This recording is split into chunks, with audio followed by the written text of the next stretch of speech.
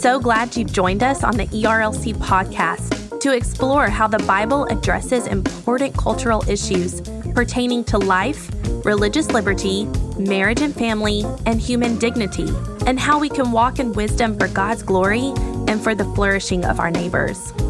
If you're enjoying this podcast and find it helpful, please leave a review wherever you listen. This will help more people find and benefit from what we're learning together. We are grateful for the time you take to join us for these conversations.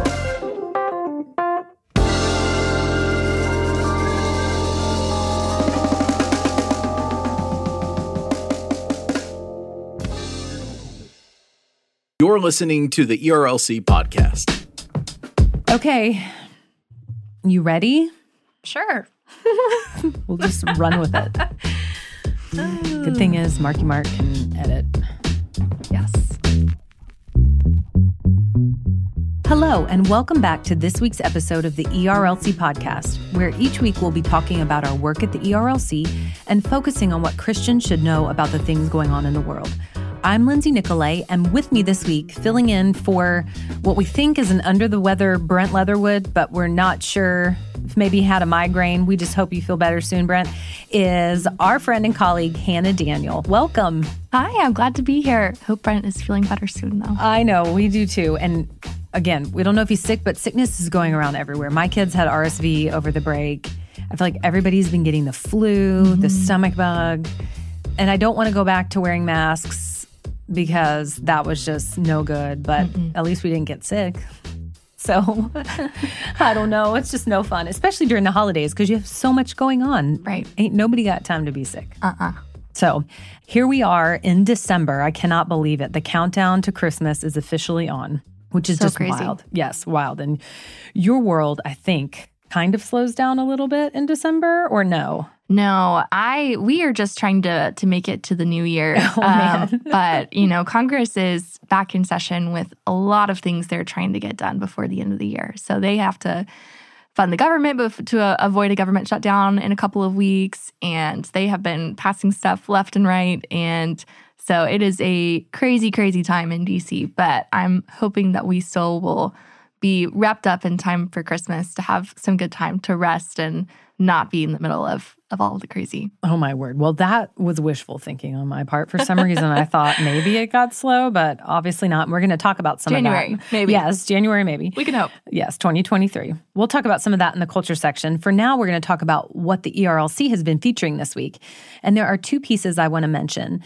This past week was Giving Tuesday, and we, as an organization, highlighted the work that we do with the Psalm 139 Project, which is providing life-saving ultrasounds to pregnancy resource centers, because statistics have shown that if a mom sees and hears her baby's heartbeat, she is more likely to choose life. So this really is a truly life-saving piece of equipment, but it's expensive. And so pregnancy resource centers need the money to be able to purchase these, and they need the training.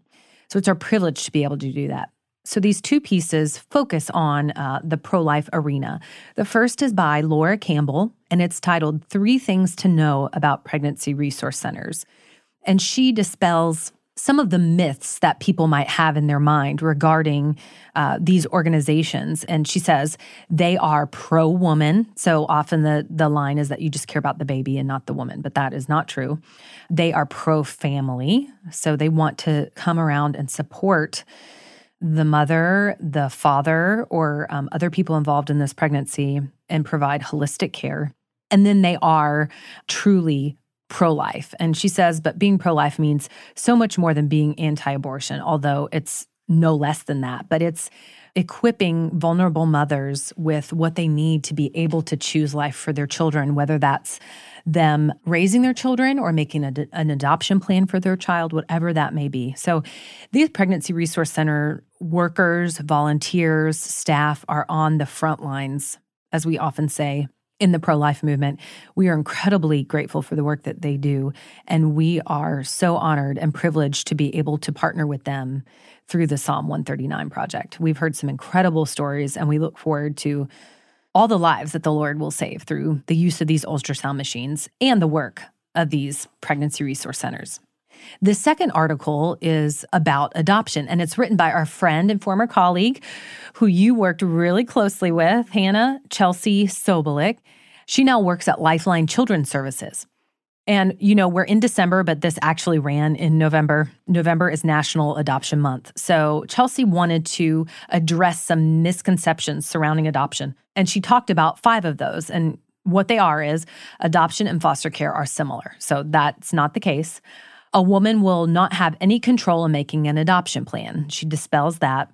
Adoption is an easy alternative to abortion. And she talks about the fact that it's not easy. It's a very difficult choice.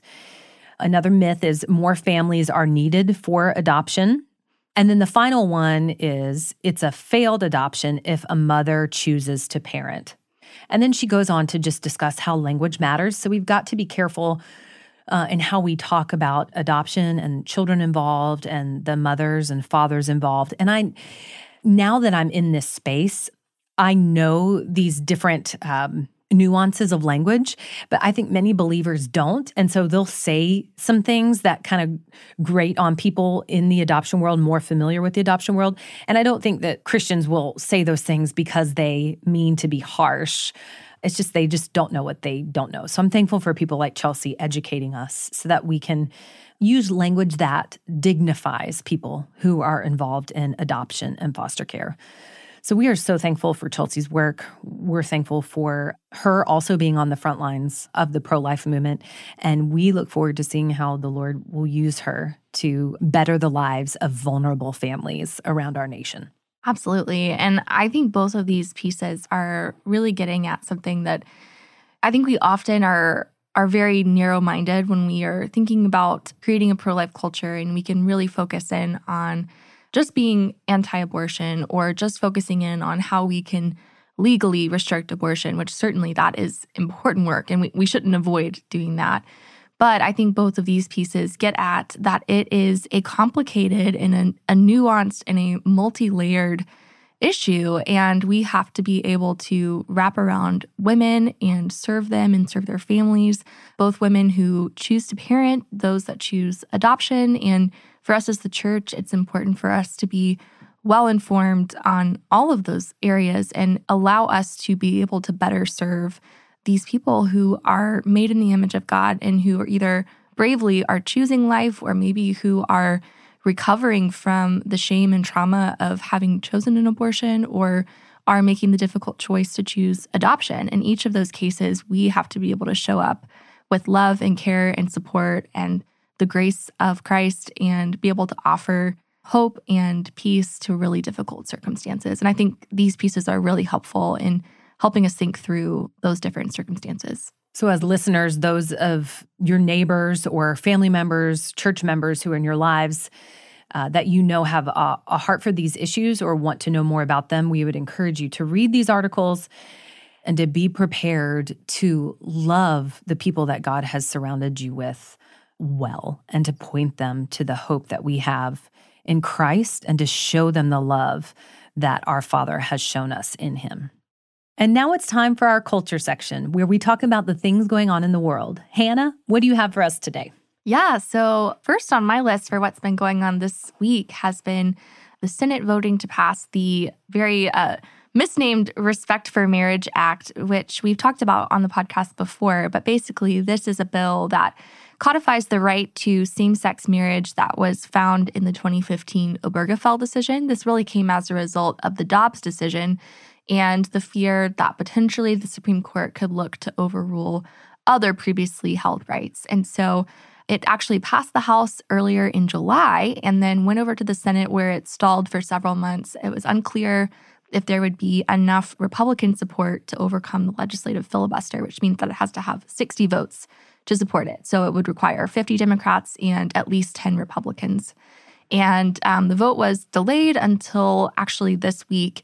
And eventually 12 Republicans did end up supporting the bill. In between that time, there actually was an amendment to the bill by a bipartisan group of senators. And the amendment was actually trying to address several of the issues that we alongside other groups, had raised about the bill. We ultimately opposed the bill because we believe that marriage is an institution designed by God between one man and one woman for life. But in addition to that, there are a number of religious liberty issues. Also, the original version of the bill opened the door to federal recognition of polygamy, just lots of issues. And so this bipartisan amendment ended up fixing the polygamy issue, and it kind of gave a nod to trying to fix some of these religious liberty issues, but we did not believe that it was sufficient enough in really addressing those problems, and a number of other faith groups felt similarly. And so we have continued to oppose the bill. We have sent letters and one-pagers and explainers and everything else to Congress trying to help them understand the real implications of this bill and the issues that will arise from it. And we were really disappointed to see not only the bill pass this week, but also the Senate had the opportunity to vote on 3 amendments to the bill proposed by Senators Lee, Lankford, and Rubio. And each of those amendments would have actually worked to address some of these religious liberty concerns. So it was really disappointing to see those amendments fail and then the bill ultimately pass. So from here, it'll head back over to the House of Representatives. They have to vote on it again because it was amended. And then from there, it will go to the president to be signed into law. So at this point, it's pretty unlikely that it is derailed. It's very likely to become law, which is disappointing to see. But I really like what Brent had to say about this, because I think he gives us the right perspective on what is a disappointing result. He says, "Government cannot change what it did not create. Marriage was created by God for our flourishing. He gave it a specific design as a covenant union between one man and one woman for life. No law or action will alter that. Nevertheless, new challenges for people of faith or religious institutions may arise once this bill becomes law. While we need to be clear-eyed about those, the task remains the same for Christ followers. Continue living out and embodying a Christian vision on this for a culture that is awash in confusion about marriage. Doing this will accomplish far more in the defense of marriage and the picture of the gospel it presents than any law ever could." I do love that quote by Brent, and especially when you read the rest of the article and compare the quotes. Not that we're playing the comparison game, but the tenor of the quote compared to other people and faith leaders who are speaking. It's not one of fear and of hand-wringing and of throwing up our hands in frustration, but it's a call to remember what we believe, be committed to it, continue to speak it, and also live it. I have several questions for you. Mm-hmm. So is it true that the House is Republican-controlled by the Republicans? It will be, but is not currently. It's not currently. So that's why it will be in January. Yes. Because of the election. Once the new Congress is sworn in, there will be a narrow Republican majority. But for right now, there's a narrow Democratic majority. And that's why the Respect for Marriage Act passed the House. Yes, but also the first time the bill was voted on, 47 House Republicans actually voted in support of it. And so this bill has had some pretty significant bipartisan support. So I think it's fair to assume that the bill would likely pass regardless of who was in control.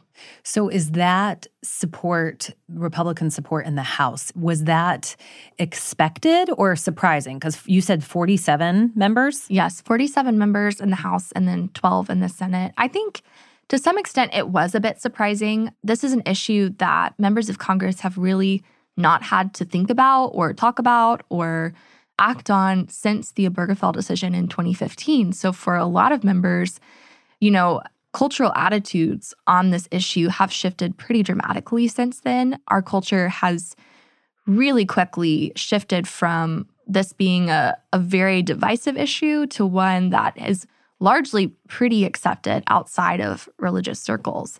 And so I think the calculus for a lot of Republican members has significantly shifted. And so this in some ways it could be expected, looking at culture, but also was still a bit of a shock comparing how members had maybe talked about this pre-Obergefell to now.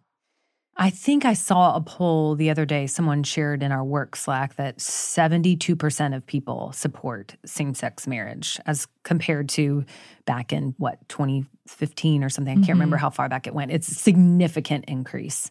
So that makes sense. And I cannot believe Obergefell was in 2015. It feels like it wasn't that long ago, but I guess it was. My other question is, so when this, as we expect, it will probably pass and go to President Biden's desk to be signed and will go into law. So what are the next steps after that? Can you amend a law as far as the religious liberty issues after it's passed, or? It would require a new law and new action from Congress to do that. So that would be pretty difficult for Congress to have the support to, in a sense, repeal this law and replace it with something different or that's amended. So that would be pretty unlikely, especially given just the very narrow margins that both of houses of Congress are consistently seeing at this point. So in this past Congress, we've had a 50-50 Senate and a very narrowly controlled Democratic majority in the House. And going into the new Congress, we don't know the results of the Georgia runoff yet, but it's looking like it'll either be a 50-50 Senate again or a 51-49 Democratic majority and a very narrow House majority. So we are seeing just smaller and smaller majorities in Congress generally. And I think that is going to make any kind of changes that require significant level of support really difficult. So how do you address the religious liberty concerns of the bill? Is there a way to do that, or we just see how it plays out? Yeah, I think it really will remain to be seen exactly how this plays out. I think it largely will play out in the courts, which is what we've seen since Obergefell. We've seen religious liberty challenges that make their way ultimately up to the Supreme Court. And in decisions since then, the court has been really favorable to religious liberty. And we have very strong protections for people of faith. And I don't think there's any reason to think that that is going to change. We can feel very confident about the precedents that the court has set in terms of religious liberty. But still, that doesn't mitigate the cost and the time that goes into litigation for people of faith that have to go through the courts to be able to recognize their beliefs in the public square. And so that's really where our concern around this lies. And we'll be watching how this plays out in the courts and looking for opportunities to engage. And actually, on that note, next week on Monday, the Supreme Court will be hearing oral arguments in a case called 303 Creative versus Elenis. And this is a case very similar to the Masterpiece Cake Shop case from a few years ago, arising out of Colorado, and a woman who owns the 303 Creative business designs wedding websites. And she has said that she does not want to design websites for same-sex marriages. And this is in violation of Colorado's Anti-Discrimination Act. And so this has made its way up to the Supreme Court after, I believe, 6 years of litigation, which to our point earlier kind of shows normally these things are resolved in favor of religious liberty, but it takes an incredibly long time and a lot of money and effort to be able to do that. And so the court's going to hear these arguments, and basically they'll be looking at an issue really centered on compelled speech. Can the government compel someone to say something that they disagree with? And so that is kind of what the court will be trying to decide in this case. So it'll be really interesting to see how those oral arguments play out. I'll be out at the court when those are happening. And then I think we can expect a decision from this probably late in the term, probably May or June of next year. Well, and since next week, actually, I'll be out and you will be out with Brent and another staff member at the border. And so we have already recorded, just for heads up listeners, a special interview with our former colleague, Dan Darling, who's now at Southwestern Baptist Theological Seminary. So we wanted to go ahead and talk about these oral arguments that were happening next week. And we will have an updated explainer on our site, in addition to some other religious liberty resources. So our colleague, Alex Ward, has put together a piece. It's kind of like a one-pager on religious liberty, just talks about religious liberty as a Baptist distinctive, breaks that down, and then talks about one of the articles of the Baptist Faith and Message, Article 17, I believe, that talks about religious liberty. And he just explains how that applies to our current day and age. So I think it will be incredibly helpful as religious liberty is our focus for next week. And I also just realized I said religious liberty a bunch of times within that little monologue right there. So, but it is very important, and it is a Baptist distinctive. So why don't you go ahead and tell us a little bit about your trip to the border next week? Yeah, I'm really excited about this. Brent and I will be going to the border with some of our partners at World Relief and partners at the Land Center at Southwestern. So it's fitting that you guys are talking today and next week. But we will be there with a group of other Southern Baptists, really just for a learning experience. We will be going around and listening to individuals that are impacted by what's going on at the border in different ways. So we will hear from individuals who run shelters for migrants, both on the Mexico and U.S. side. We will have a conversation with Custom and Border Patrol officers. We will hear from government officials. I think it'll be a really helpful experience for us to get a holistic picture of what's happening at the border. It's easy to hear talking points from the news or just to hear one side of the story. And I think all of these people have a different seat to look at what's going on. And I think it takes hearing from all of these different perspectives to get a really accurate picture of what's happening and how we can better look to address it. And so immigration is an issue that Southern Baptists have cared about for a long time. There's several SBC resolutions on the issue, and consistently we are saying that we want both our border to be secure, but also we want to be a welcoming place for people who are experiencing persecution. And so I think this trip to the border will be really insightful for how we can better do that and how we can more fully understand what's going on. Well, and though it is a nuanced issue, the Bible speaks over and over again to God's people about how they treat the foreigner, as God's word says. And it is to be with dignity and with compassion and with welcoming open arms, though we do want safe and legal means to be able to enter the United States. Still, our heart posture should be one of compassion and care. Right. And I think so often the border is an issue that can feel very far away for us. It can feel not something that is relevant or something that really is impacting our daily lives. But the reality is that we have immigrants around us every day, and many of them are impacted by what's going on there. And as you were saying, the Bible, I think Christians can come to good faith disagreements about what exactly our immigration policy should be.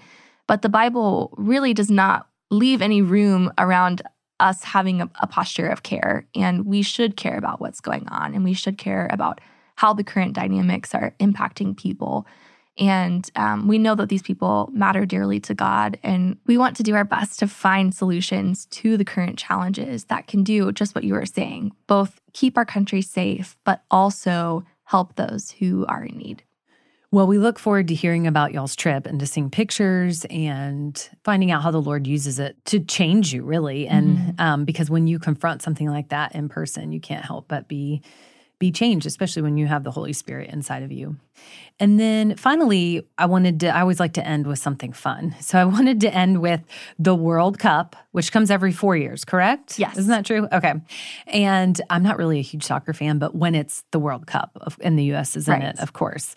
And as you said, with the last win over Iran, go democracy. The United States won. Yes. Although I hear that the guy that made the goal, Christian Pulisic. Okay, is that his name? Yes. Are you a big soccer fan? Yes. Okay. He has like a contusion or something, my mom was saying. I'm like, otherwise known as a bruise. A bruise. That's the thing I don't like about soccer is you see these guys writhing around constantly on the soccer field. flop is ridiculous. And I'm like, okay, if you're being tackled by a 300-pound man like in football, that's one thing. But you're being kicked. But you also don't have any pads on. You don't have any pads. It's true. The guys don't weigh as much, although you are running at top speeds. Yeah. But it's a bruise. Just take some medicine. Yeah. I mean, I'm not spoken as someone who's not a soccer player. but I'm also, every time I watch soccer, impressed by how much they run. I know. I would like to know how much they eat. A lot, to be able to keep up with how much they run. And I'm glad they get a lot of downtime in between games. So are you up on the next game and who that's against? Yeah. The next game is going to be Saturday at 10 a.m. Eastern time against the Netherlands. So this is our first game in the knockout stage. So this is the first time in a long time that we will be advancing to the knockout stage. It's a very big game against the Netherlands. If we win that, we'll get to continue advancing. But if we lose, we will go home. So It's a very exciting time. I love watching soccer, and it's just the best. It's the world sport. I love watching just the emotion on everybody's face when the United States won. They were just, so overcome with emotion, and you could tell they'd played so hard to reach that result. So they're a young team, aren't they? Yes, really young team? I think I heard that we are maybe the 4th youngest team in the tournament. So it really is a new generation of U.S. soccer players since the last time we were in the World Cup. We didn't qualify 4 years ago, and so it's been 8 years since we were last at the tournament, and it's a whole new generation of players. Yeah, it's always fun to put on your country pride hat when you are playing in a world game. Soccer, though, is really the only game that you can not watch all, 90 minutes of it or something, come back for the last minute, and there's still 0 score, and then there might be a score in the end. I think my mom was saying, I got to leave at this time so I can watch the game or something. I'm like, Mom, you're not going to miss anything, even if you miss the first 45 minutes, because nothing happens. It's kind of how I feel about basketball. The first half is kind of pointless because you come for the second half, and everything changes. Right. So, yeah, you don't miss much. But I hope there are some scores. Yes. That being the United States and not the Netherlands. So go democracy. Go democracy. We love it. Go red, white, and blue. Hannah, I'm so glad that you joined us once again. It's always fun when you're able to join us and enlighten us with all your wisdom when it comes to life in D.C. What's your favorite thing about Christmas in D.C.? Oh, that's a good question. I love Christmas in DC and seeing there's so many Christmas trees that go up. The Capitol has one. I actually went and saw it last night. The White House has a Christmas tree, and they actually have smaller Christmas trees for every single state has a tree. A lot of the old hotels have pretty Christmas trees. I'm really excited. On Saturday, I am going to see the decorations at the White House for the first time. I've never gotten to do that before, and I'm really, really excited to see that. And then on Sunday, I'm going to see Handel's Messiah at the National Cathedral. It's a longstanding DC tradition, and I'm really excited to get to go see it. That's amazing. Do you know what the theme is for the decorations at the White House? I believe the theme is We the People, okay. And it is kind of taking a look at all the different kinds of people in the United States and how all of us coming together is what makes us great, I think. Okay, well, you'll have to post pictures so that we can see. Well, you have fun jet setting and looking at all the Christmas things in DC, and we will look forward to the next time that we get to host you here on the podcast. Thanks for having me. Just a reminder, you can find links to all the things we talked about today in the show notes. And if you like the podcast, please consider helping us spread the word by sharing the episode on social media or going into your favorite podcast app and leaving us a rating and review. The ERLC podcast is a production of the Ethics and Religious Liberty Commission and is hosted by Lindsay Nicolay and Brent Leatherwood.